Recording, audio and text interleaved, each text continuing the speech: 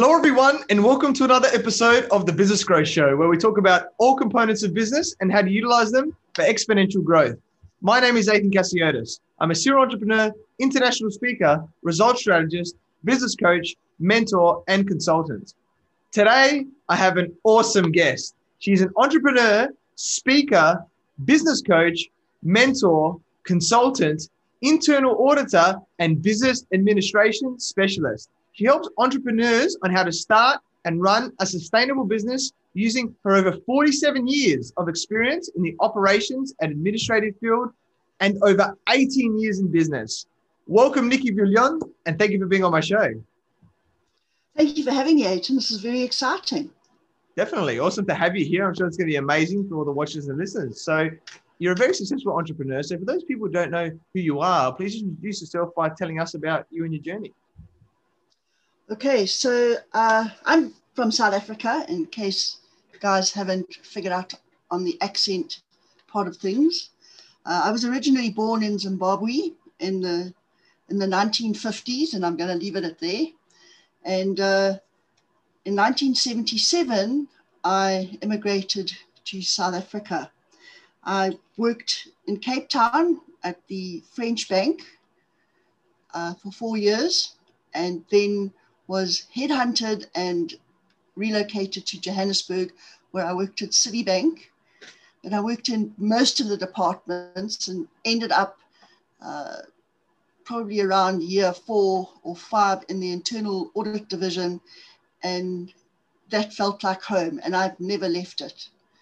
So I was with Citibank for 9 years in total, and I left for greener pastures into the private sector, with a company called Glowmail that was started in a garage as a mail order company, and grew into, when I left them in 2003, into, I think they had 182 stores countrywide.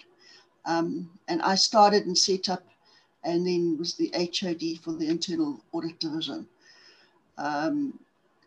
Was a great experience.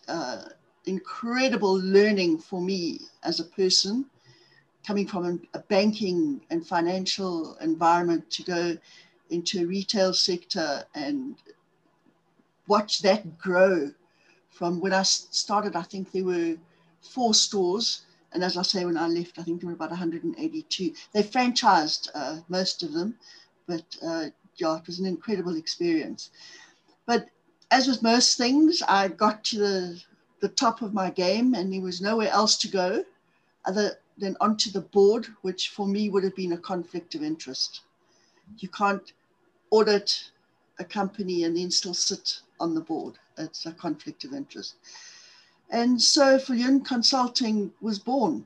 I realized during my journey with Glowmail, specifically with the franchisees, that many of them had no clue on what they wanted to do, let alone how to run a business. And I figured if I was seeing that in the Glowmail environment, it stood to reason that it would be universal, not only in the country, but probably in the world. And my first client was Glowmail. They outsourced to me for 6 months after I left. And I then grew from strength to strength from there. I'm a natural networker. As much as I have a sense of humor and I can laugh and joke with the best of them, I also have a very no-nonsense attitude, and I'm known for it. In fact, on my website, I say, if you don't want to hear the answer, don't ask the question, because I tell it like it is. How else do you do that? I have a very strict rule when I'm doing forensic audits. I want it in writing that if I find sufficient evidence for a case to be made, if you don't make it, if you're not prepared to apprehend the suspects, then I don't want to do the work, because it's a huge amount of work. It's soul destroying when you see what people can get up to when they steal not only from the company, but as a result of that, where companies are literally brought to their knees in desperation and often close simply because of somebody else's greed. And when that happens, of course, it affects every single other employee in the company. The people that you smile at work and you call friend at work, you're actually stealing the food off their table, literally. So it's a very serious subject. So I do find humor in other things, but when it comes to forensic audits and theft, the humor has left the building along with Elvis. I really do enjoy my work. I love going into a company where there's total chaos and bring order into the madness. And you've had a look to see the madness in my own little office here, which will be brought into order the next probably 3 months. So yes, and I'm very good at what I do. A lot of people don't know how to work with me because I am very straightforward and because I tell it like it is. I don't like, why sugarcoat something?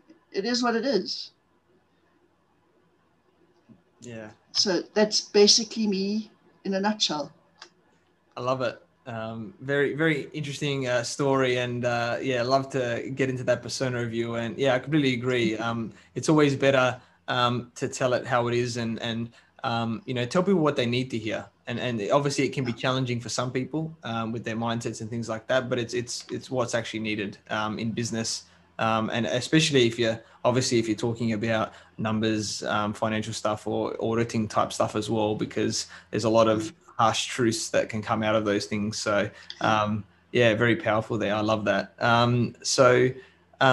You would know, obviously, like if we're going back to starting a business, right? So, as you would know, a business plan, right, is a great way to start an entrepreneurial endeavor, right? Because, if you don't plan, you plan to fail, basically, right? As they say. So, Well, it starts from before that, Aiton.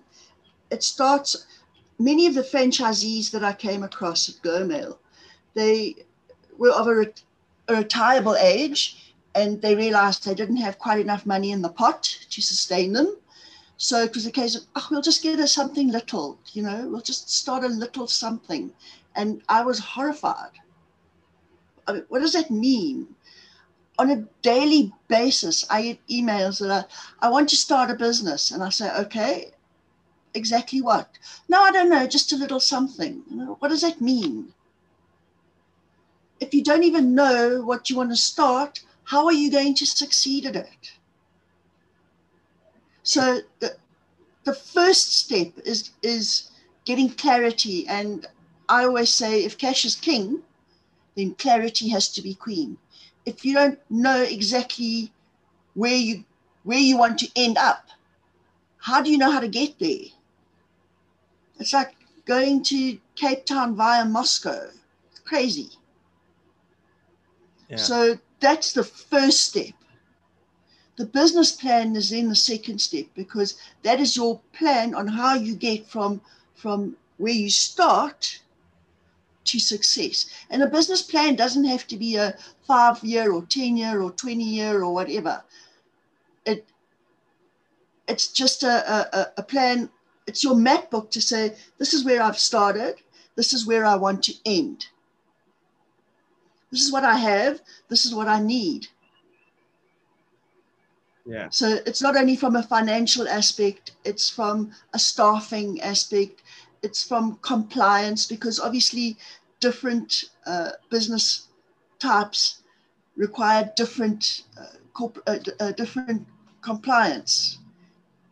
You would need different procedures. So for example, someone who's running a logistics company would need a whole lot of stuff, not only on the procedures and policies, not only on the stuff that they hold for their clients, but what about their trucks? What about the spares for their trucks? How do they manage that fleet? How do they manage those staff? Because you can have a guy working in a warehouse, but he doesn't have to be a driver. But in a logistics company, you would have to have drivers. So they're all different components depending on the industry that you're in. Yeah, definitely.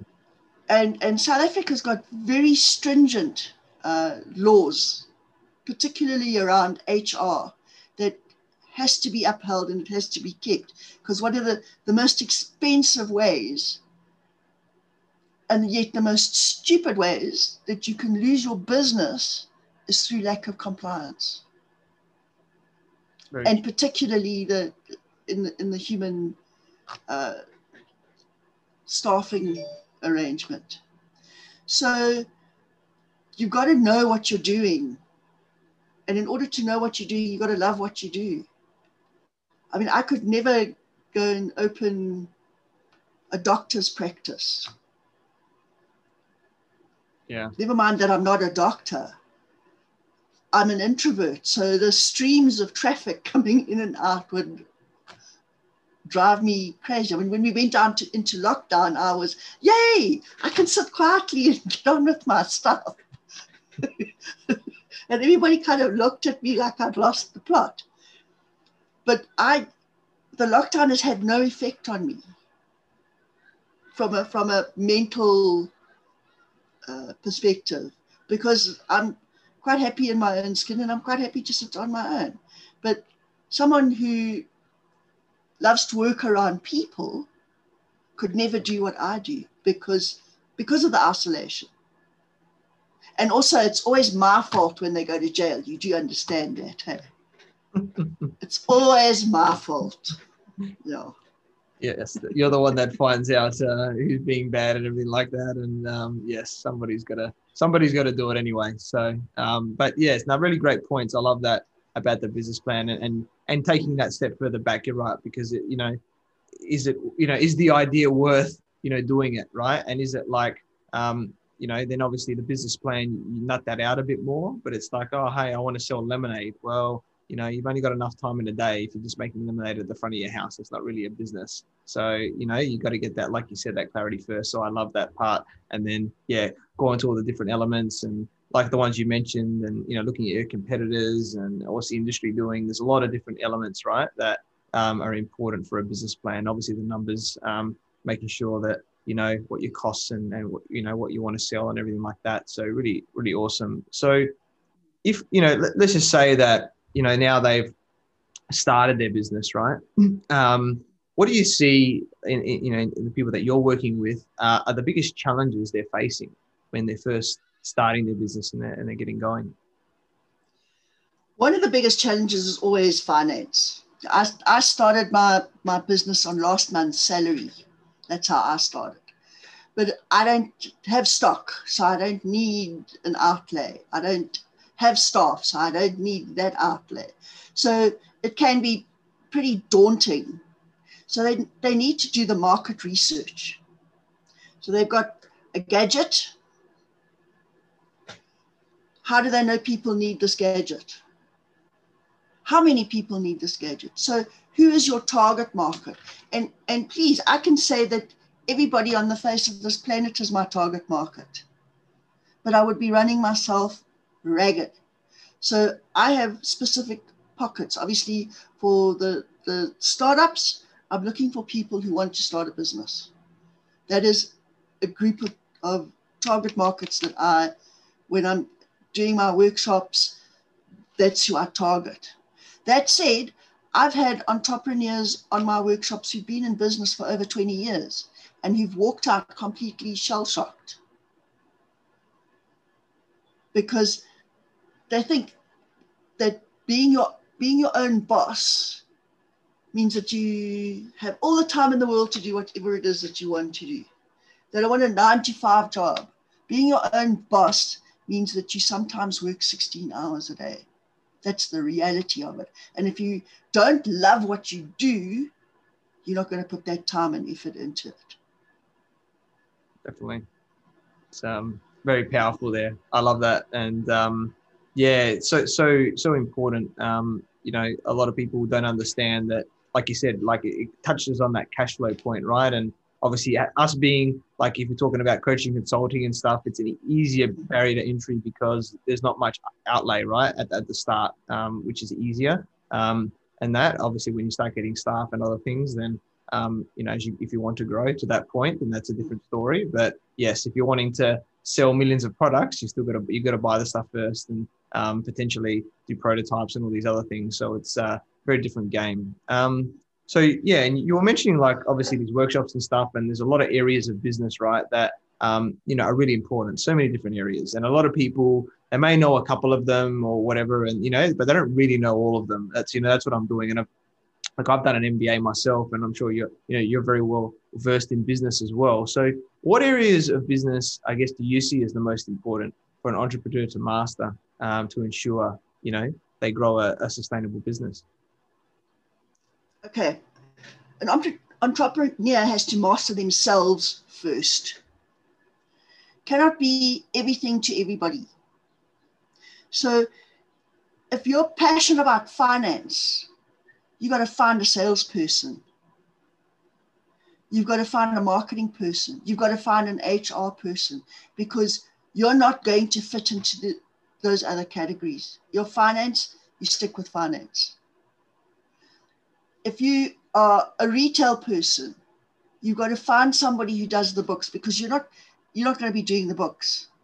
My accountant doesn't do his own books because he's so busy working on other people's books that it's, I'll get to mine, and he puts it aside and puts it aside. And eventually a whole year's gone by and his books are not done. So he learned the hard way. He outsources to another accountant.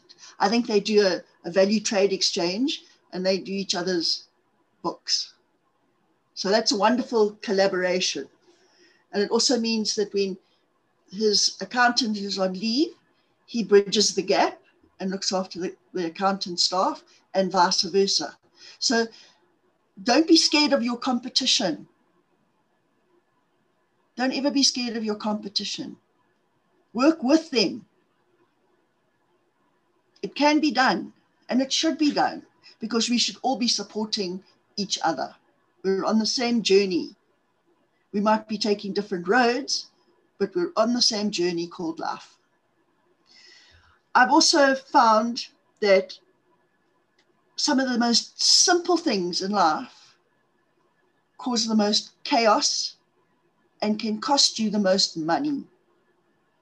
And if you like, I would like to give you a few examples of this. Love it. Let's hear it, Nikki. Okay, so I have a client, I've had him for about 15 years now, who sold gadgets. I obviously can't tell you names and even products or anything like that.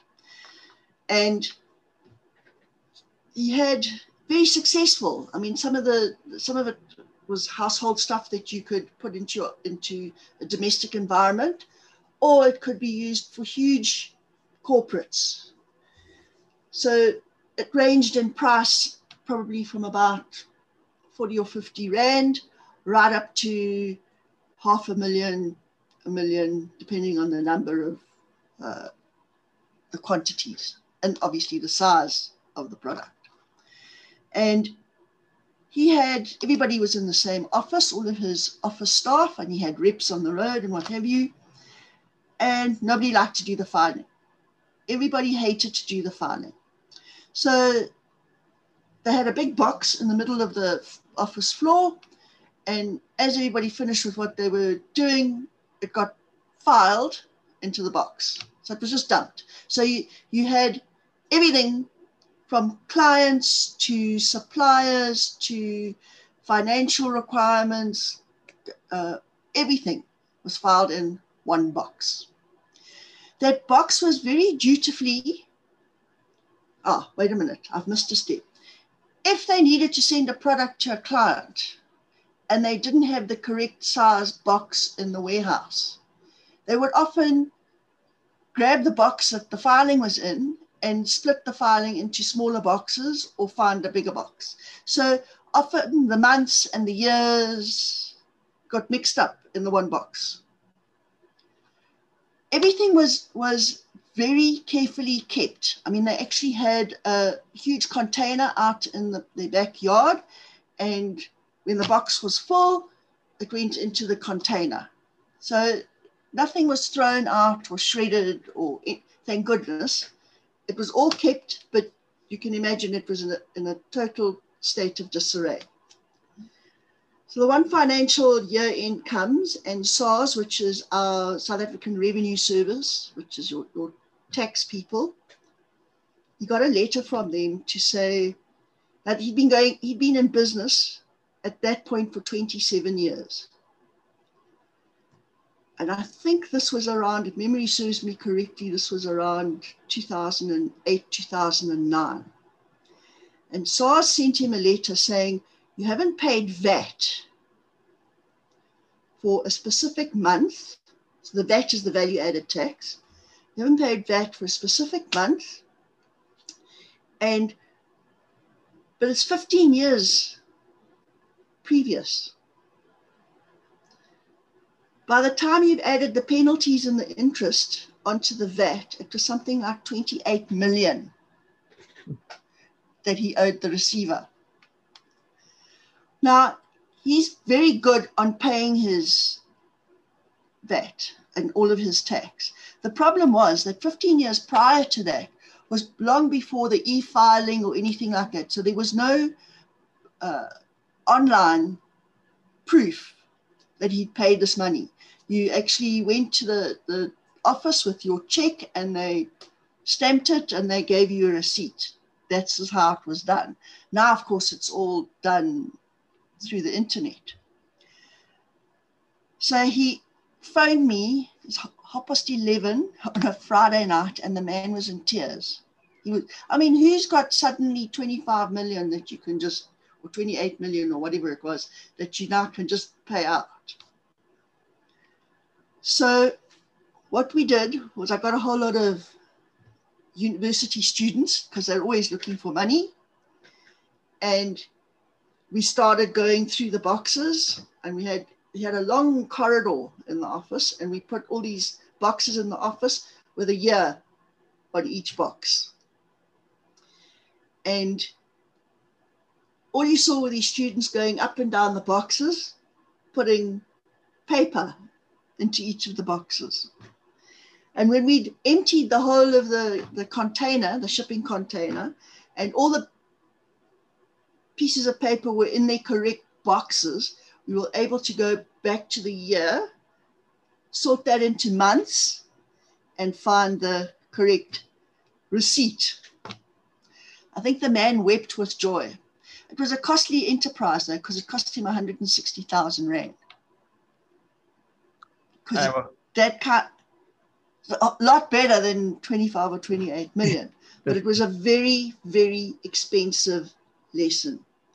So the procedure was put into place. Every morning, you can actually put the kettle on, but you're not allowed to have your tea or coffee until the filing has been done. And he's actually dismissed 2 or 3 people for not doing that.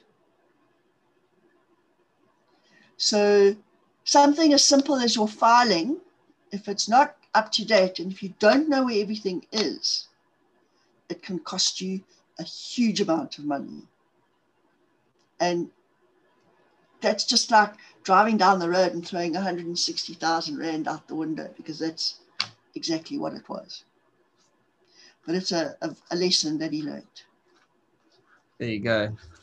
Great story. And, like you said, filing and knowing where you've got everything and having a system, basically, right, in everything that you do. I think that's the key thing, because obviously you've got systems with like Dropbox and other things like Google Drive Online, where you put your things in there. It doesn't have to just be financial stuff. It could be everything in your business, right, that you've got in there, easy for people to, refer to, or yourself. And then obviously you've got online accounting systems and other things now as well, but you still need to have a system, because otherwise, if you're like, oh, I remember we did that project, this time 4 years ago or something, and you want to refer to it, or you need to look at some information, you want to be able to find it relatively quickly. But you should be able to, everything that you do should go back into a system. So even your marketing, you find a system that works for you and you repeat it. That's how you become successful.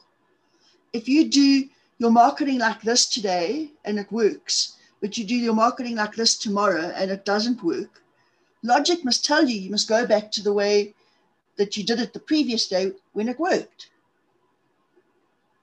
And yet most people don't even think about that. And in this country, we have the King Commission here. And I think we're up to the King 4, which has become international best practice.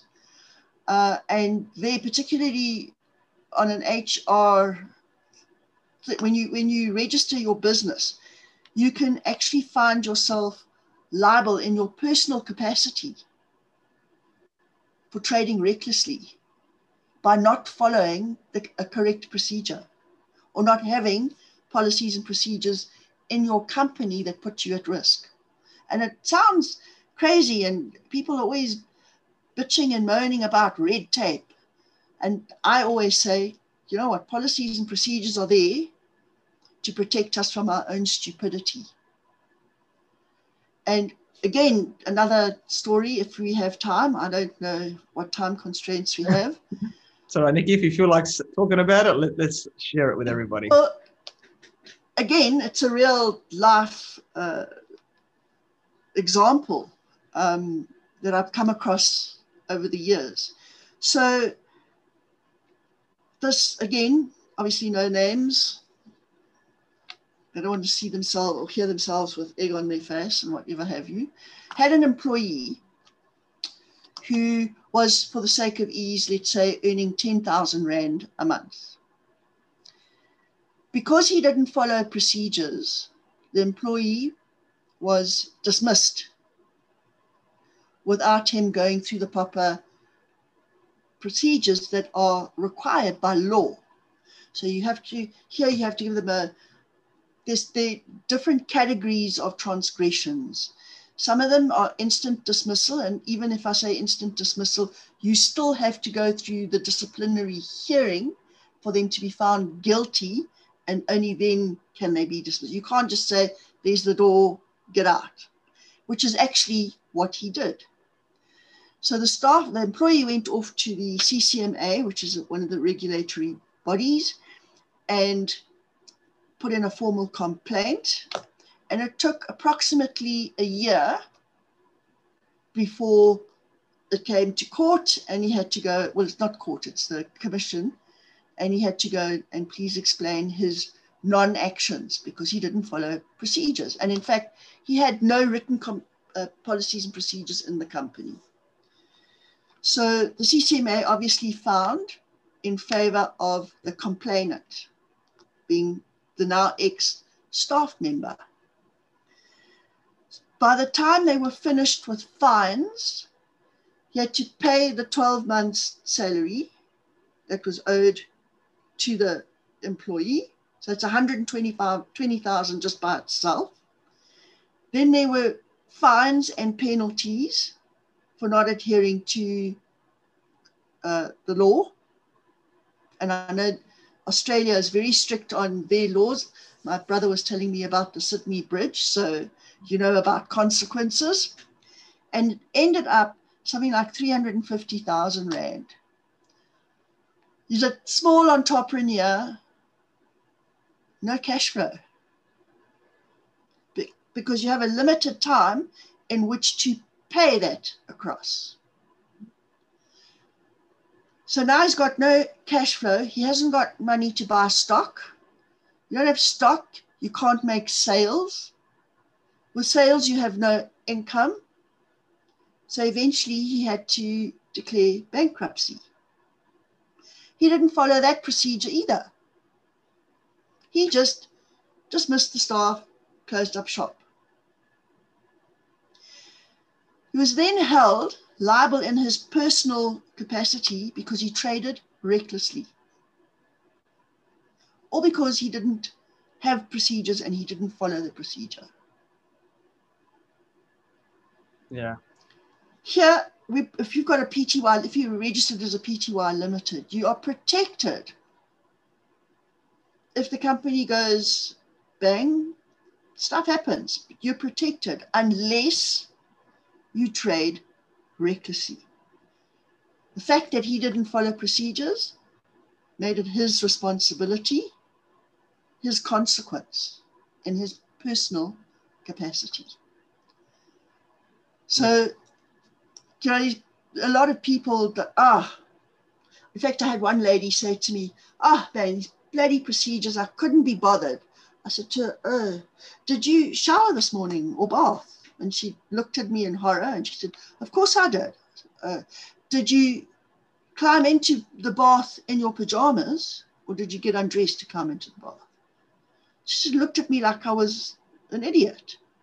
She said, well, of course I took my PJs off before I climbed into the bath. I said, yes, you followed a procedure. And it's that simple. So it's breaking it down into simplistic, basic kind of accounts that allows people to have the aha moments so that they understand why they have to do things. Because the moment you get someone to understand the why, the how becomes completely apparent and you get their buy-in.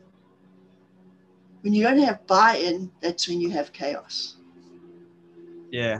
And the minute you have chaos, that's where it becomes easy to defraud a company. True. The minute I walk into a company and I find chaos, I'm like, okay, which one of you is it? That's the way it is. And the more chaos, the bigger the fraud. That's the rule of thumb. Yeah, very powerful there. I love that. And like, I know just as a side thing for everyone, like in Australia, we have like the fair trade, commissions and all this type of stuff as well. So every country would have something where there's certain things you have to do, right, for employees and for, other things in business so that, you follow that. So make sure you're aware, because that's, public information that you can actually get, right? But then there's, but then you want to take it to another level for yourself, like what Nikki's saying is about actually create those procedures for how you operate a business, right? And everything like that, because that's what's going to help ensure that, you're not doing things 5 different ways all the time. You're following the right way. Each one's got their own way. It doesn't work. and that way, and it protects you as well, because if you get people that leave the business, right, at least you've got procedures in place. It's easier to hire staff as well, right, and go, this is the thing to follow, and like that. Onboarding's easier. Obviously you want to keep staff as long as you can as well, but people leave for reasons. Some of the staff you want to keep, some you want to go. Just go already. That's it. Using the proper channels, of course. You can't just kick them out the door. There's certain ways. You're right. It's funny. Yeah, and a lot of entrepreneurs in South Africa are very reluctant to hire staff because of the onerous red tape around employees. Employees are perceived to have all the protection, but it's simply because it's very easy to fire a staff member. It's very, very easy as long as you follow the rules. It's actually very easy. It takes time, but it's easy. And a lot of entrepreneurs, and in fact, even corporates don't understand that. That's right.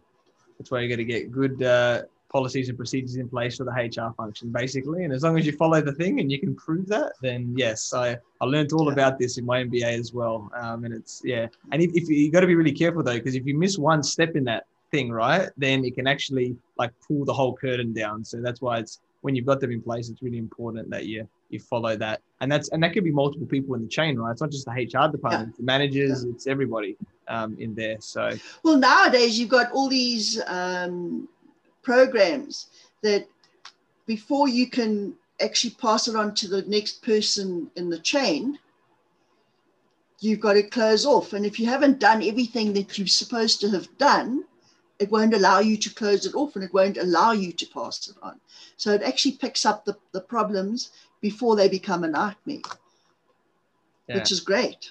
Yeah, definitely. Great. That's exactly what you want before it becomes something that's too big to do it there. I love that. And like, I love all these different things, like what you're talking about are some good examples, I guess, of your auditing abilities, right? About these people that, aren't following the right way of doing things, and you're working out what the challenges are. So obviously the owners, a lot of the time, right, like the founders, they don't really know, like a lot of people, they're stuck in doing their way. They're not really aware, right, of all these other things. Either they haven't studied it, or, they haven't got people in to be able to implement it, right, into their business and stuff like that, because they haven't done the research. So what do you see? I know you've given some examples, but just to make it quite simple, I guess, is the most important areas to audit, I guess, to really have that, key in your business, or what you see. You should audit everywhere in your business. The easiest place to steal money is the petty cash. True. The easiest place to steal product is the warehouse. It's very easy.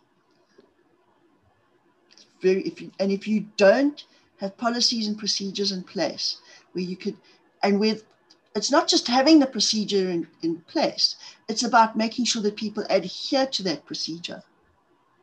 And if you don't have that, then what's the point of the procedure? It's not effective. Yeah. It's like having a car that you never service. Eventually it's going to break down. Simple. Yeah. and understand, people always say that your actions have consequences.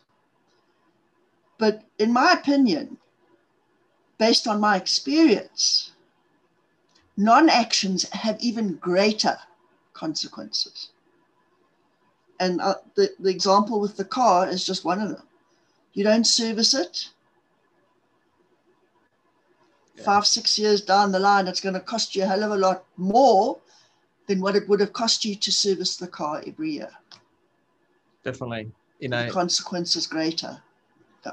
That's right. And we're talking business here, but I'll just go a similar type of example is with our health, right? If we keep our health, right? And health plays a part in business because it affects our energy as well, right? So, if you take some vitamins or you eat relatively healthy most of the time, obviously, you can have some little cheat meals here and there and whatever like that, but that's going to ensure that you've got the energy and your body can repair itself, and, you can do your business and whatever it is. But if you're putting bad stuff into yourself, eventually you're going to get some ailments, right? And then hospital bills and everything like that. It's the same with the business, right? You're going to accept the business, is who knows what it could be, but we don't want to get to that point, basically. So pretty much prevention's always better than cure, and simple is always better, always. And I think it's Richard Branson. He says it's very easy to create this whole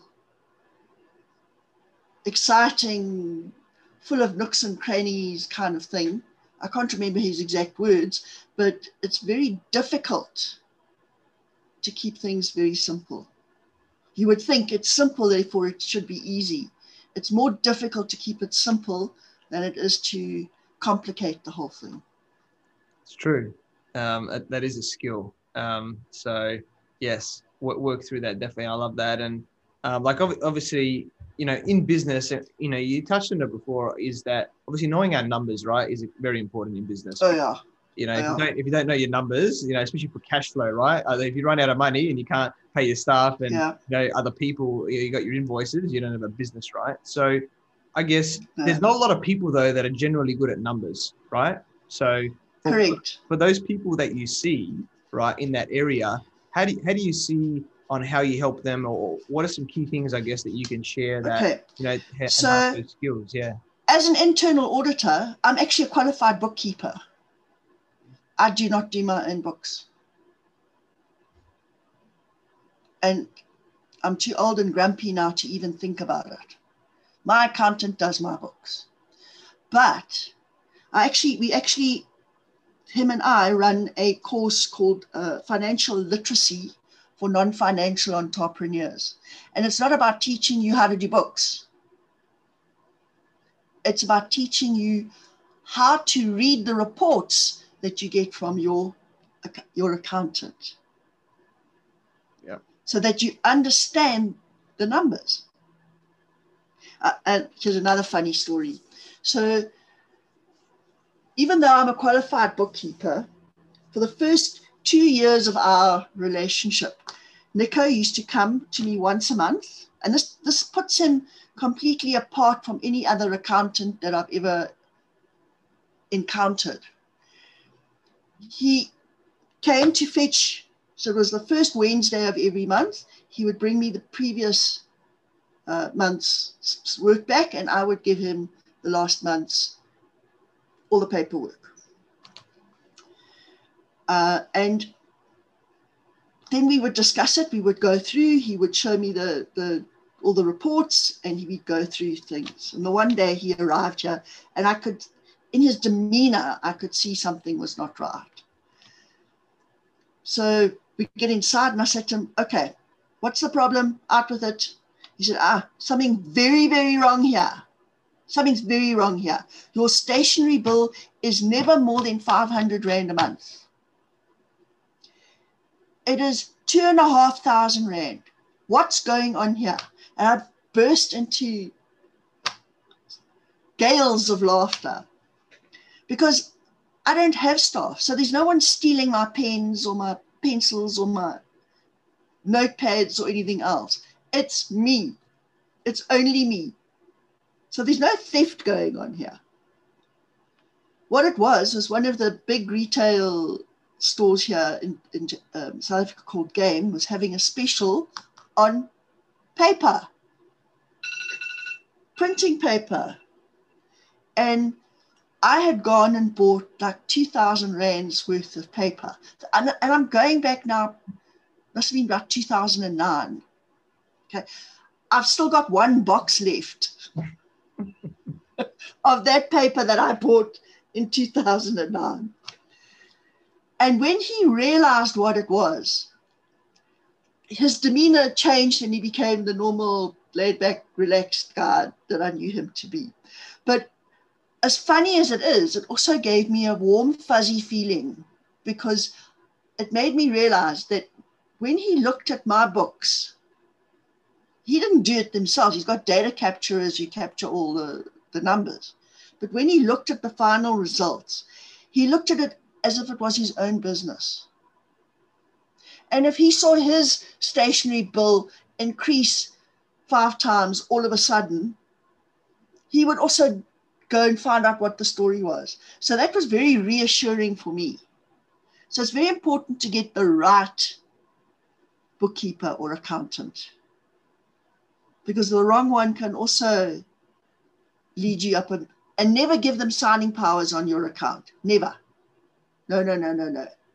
It's your account. They can tell you what to pay, but you pay it, because otherwise they do a disappearing act here as well.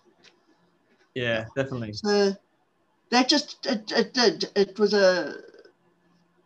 so we run this course, the Financial Literacy for Non-Financial Entrepreneurs, and the amount of responses that I've had from people over the years. I got one the other day from a lady who, if I had to walk past her in the street, I wouldn't recognize her. I had to go back and oh, yes, she came to the course in whatever year it was. And she was saying that you actually have no idea how much money you've saved me over the years because I implemented everything that you told me to implement. So, yeah. It's awesome. I love that. Proof in the pudding. And yeah. And like you said, I think there's different types of accountants, right? So you want the accountants that are going to be proactive, that care, that are actually going to give you advice, not just do the numbers, right? Not just submit the tax. You want to actually get that feedback. And, for everyone, if you've got nowadays, you likely have an online accounting system, right? Like whether it's Xero, MyOb, QuickBooks, or something else in your country, and you can run, the three main reports for everyone, right? Is the profit and loss, it's the balance sheet, and the cash flow statement. They're the three most important that you need to know, and they have different functions. We won't go into the depths of all of them now. Yeah. But you've got to know the basics of where it's got to be allocated to, though. Correct. Otherwise, you could also skewer everything. That's right. And it's also, one thing I learned when I was early in my journey is, and this is different for every country and business, is what's actually claimable in the business as well. Yes. Right? Yeah. Which is important, because you're like, oh yeah, I can just claim that. It's like, oh, wait a minute, oh, that's a vehicle. Well, it's not 100% work, right? That's a percentage that you use for work. So you've got to allocate the percentage as an example, and these types. So what we did when I started, because I work from home, obviously, as you can see, and my square meterage is 99 square meters. So I'm in my spare bedroom, or what used to be my spare bedroom. So we measured up the spare bedroom, plus half of the dining room, because that's my boardroom when I have meetings, plus the downstairs loo, because that's the office loo, plus half the kitchen, because if I was renting space, I would have half a kitchen. And we came up with 40 square meters out of the 99 dedicated to the business. So we've kept that split with everything. So when I buy groceries, 40% of the groceries that I buy are business related. Because if I was in an office somewhere, I would be buying milk and tea and sugar and coffee and all the other things that you buy in a business, cleaning utensils and everything else. So you work it on that consistency and that percentage. You'll never have a query from the taxman because it's consistent, it's reasonable, it's not an unreasonable, and he can see where you've split your personal from your business. Fine. So if you're working from home, that's the best way to do it. Even if you're working from an office and you're buying the office groceries with your groceries, split it out as a percentage. Yeah. If you own the space that is your office, then remember you've got to charge it rent. So you do it so not necessarily a room in your home, but you may have premises somewhere that you own in your personal capacity. You've got to split it out. Definitely. Yeah. I love that, and yeah, so important. So for everyone, obviously you can do courses or ask your accountant. Obviously your accountant, should be able to advise you on these types of things. But yeah, definitely get yourself worked out, because like I know with myself, and you're probably similar, Nikki, is a lot of people might just go into the accountant, oh, what do I do and whatever. But I go in there and I actually ask questions. I know how everything works, and I'm like, wait a minute, can I do this? Can I do that? So it's not that I'm running the meeting, but I'm influencing what the conversation is happening and asking great questions, right, as well. And that's where you can get a lot more value out of your. So Dr. John DeMartini, who's another one of my gurus, always says the quality of your life is governed by the quality of your questions. So it's about asking the right questions. Definitely. That's right. And you need the knowledge to be able to do that. I love that. And let's go a little bit further down the line of business, right? So we're doing business and stuff, but, a big part about business is having things in writing, right? And signing, and signed and stuff, right? Is important to protect our business, to protect future issues. It could be with clients, with partners, with suppliers, with whatever it is, right? With our staff, right? As well, and stuff like that. So, depending on what angle we're looking at, but maybe a bigger one is probably the ones with clients and partners, right? When we're signing up and things like that with people is, what do you think, like on what you see that people might be missing, or what we should include that are really important to have in these types of agreements so that we are protected? Well, first of all, when disagreements happen, whether it's in a marriage or whether it's in a partnership, when things go wrong, it always becomes about the money. It doesn't matter what else the other person has done, it becomes about the money. So part of what you've got to do upfront, I mean, I don't think people would enter into a marriage these days without having some sort of contract in place. And yet they'll meet somebody down at the corner pub, and 2 months later, that person's become their best bud, their best friend, their best mate, and we're going to start a business together. And they don't put anything in place. Seriously? So the first thing that you've always got to do is the money. How are you going to spend it as a business? And what are you going to do for whatever part you play in the business? And how are you going to get it? Are you going to get it monthly? Are you going to get it out of the profits? How are you going to get paid? What costs are you going to be able to claim for out of the business? Is the business paying for your petrol, for your cell phone, for your entertainment, to take your girlfriend, wife, lover, whatever, on an expensive holiday to Thailand? I think Thailand's cheap. On an expensive holiday to Paris. Is the business going to pay that? Does it come out of the expense account? Entertainment. Who are you entertaining? What follows under, what comes into under entertainment that you are allowed to claim for? You get the money thing sorted out. So if you're bringing in, for example, 20% of the business and I'm bringing in 80% of the business, how is it fair that we get equal shares or that we get equal salaries? How does it make any kind of sense?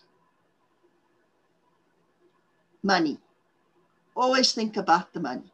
Then, remember the clarity thing? Who's doing what?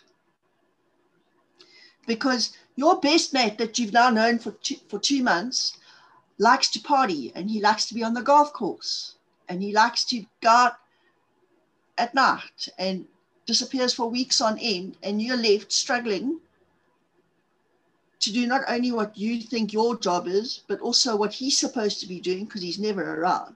But he wants half the salary. He wants the exact same salary as you. So be clear. Clarity. Remember, clarity is queen. What is he responsible for? What are you responsible for? In black and white. Point 4. Simple.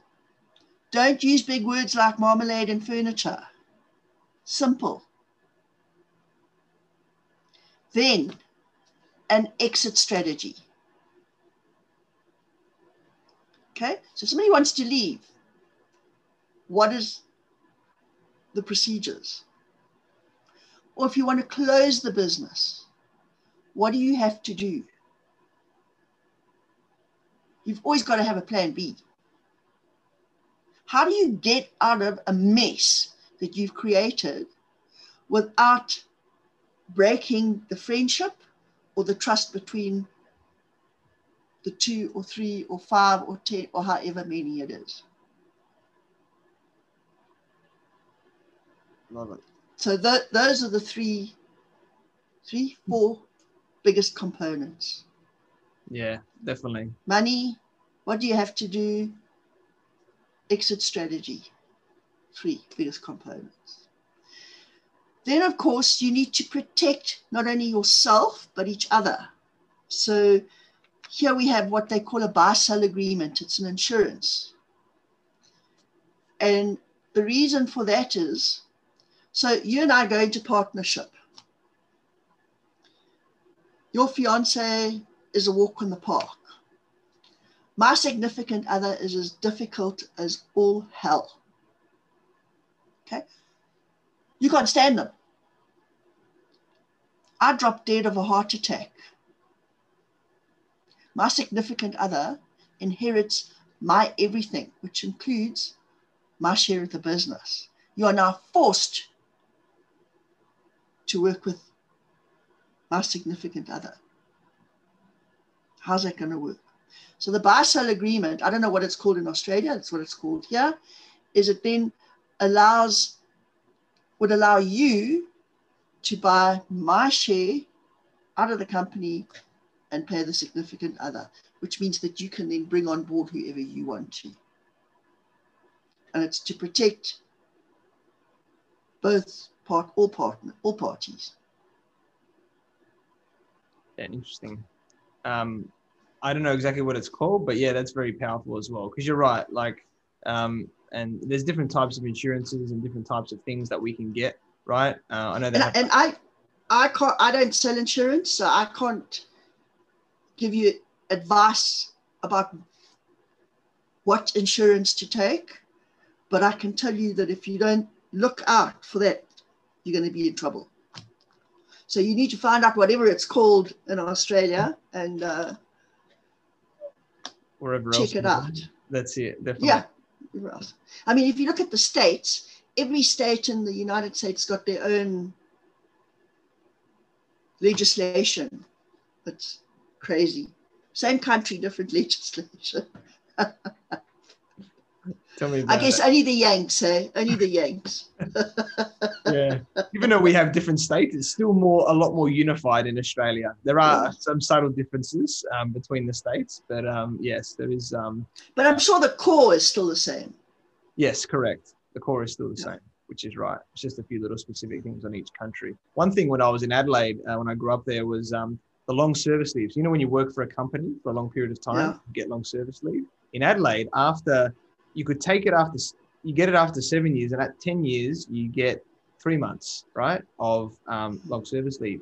In New South Wales, Sydney, where I am now, you have to wait till 10 years, and it's only 2 months, right? So well, don't come to South Africa because you don't get it. Oh, you don't get it at all. There you go. No. So yeah, I know, and it's just those little things, right? Of knowing what's there, and we'll put it this way: it's not legislated, so you're not obliged to give it as an employer. That's right. You can if you want to, but remember, then you can't give it to one person and not the other. Correct. And then it comes down to the numbers, right? Like this is where you have to actually accrue for it as well, right? This is where a lot of people, if they've got these things, are you accruing for this money so that if somebody was to take it at some point or other, things that they need to do in part of their leave and stuff like that, because some people might want to cash out their leave or other and here in this country, the only time you can cash out your leave is when you leave the company.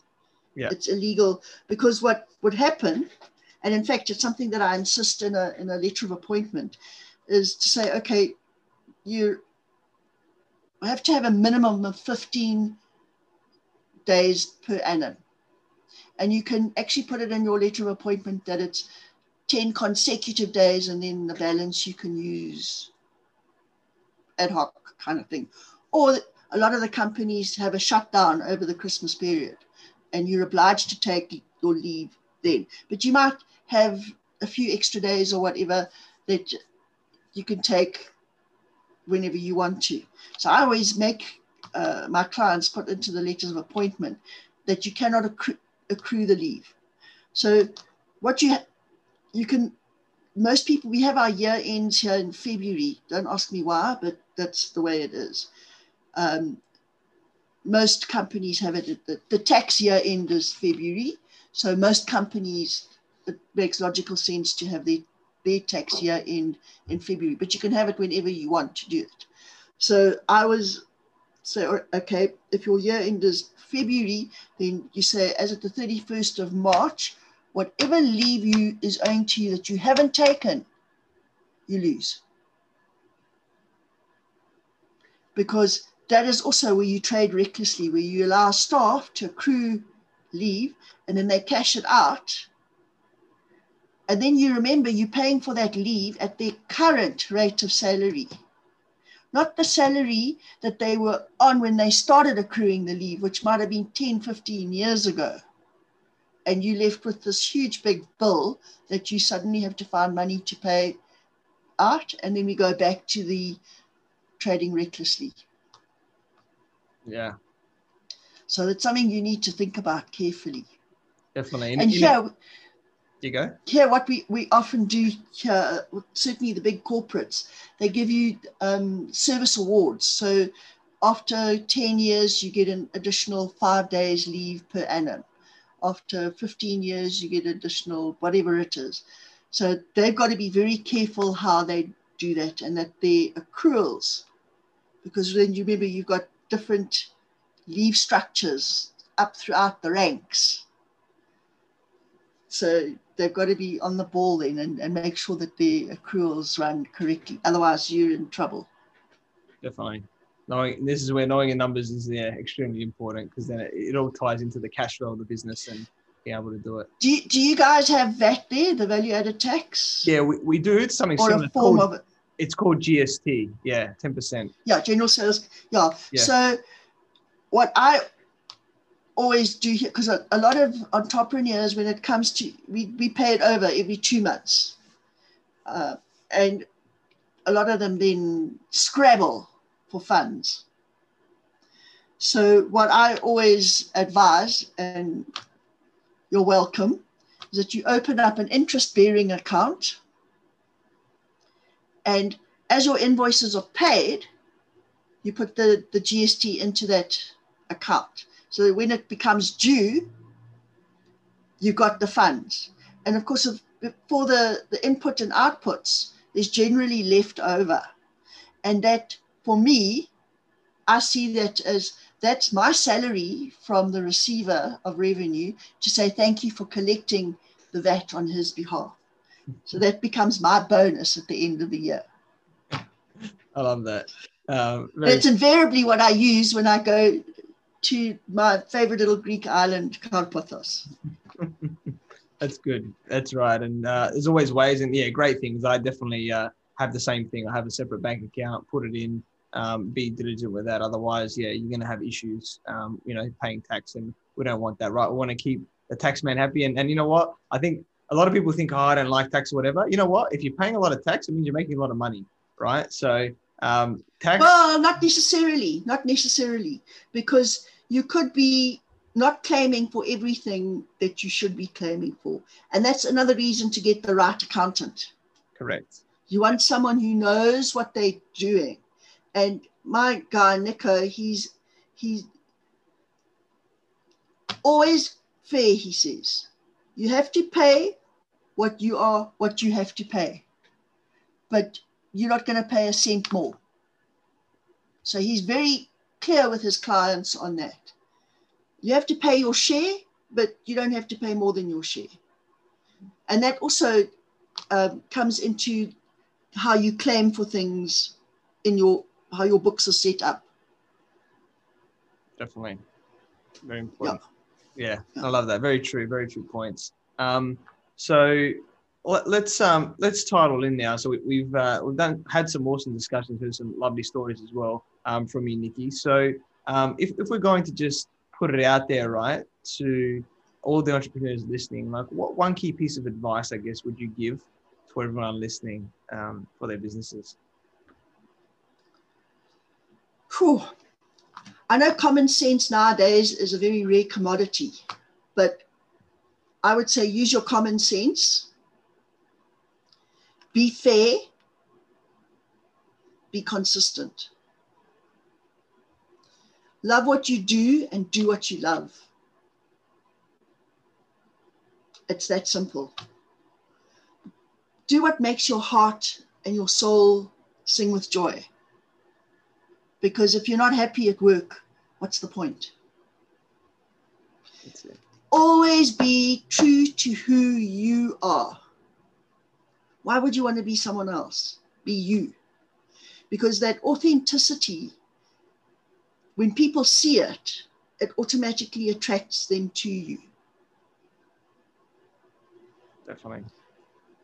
And if you're not authentic, it's hard work trying to remember who you are to which person. That's just, yeah, it's crazy. It's really crazy. Be the quirky, unique, eccentric person that you are and shine your light. I love that. Very powerful words. Thank you. Thank you, Nikki. So yeah, we connected through our networks where you always provide huge amounts of value without expecting anything in return. You know, your extensive experience brings plenty of wisdom in many areas of business. You know, you're always happy to help others in need. You're an amazing woman, and I'm sure you'll continue to help, you know, people scale their businesses sustainably. Well, I've written over 2,000 blogs. They're on my website. People are more than welcome. There's no cost. Sign on, read. If you don't understand, drop me a line. As long as it's not something that I have to spend 20 hours on, because then I'm going to bill you. If it's just a quick question, I'm happy to respond and put you on the right path. Just bear in mind, obviously, that I'm not up the curve with Australian tax requirements or corporate governance requirements, but I am logical and I do have common sense, and I use both all the time.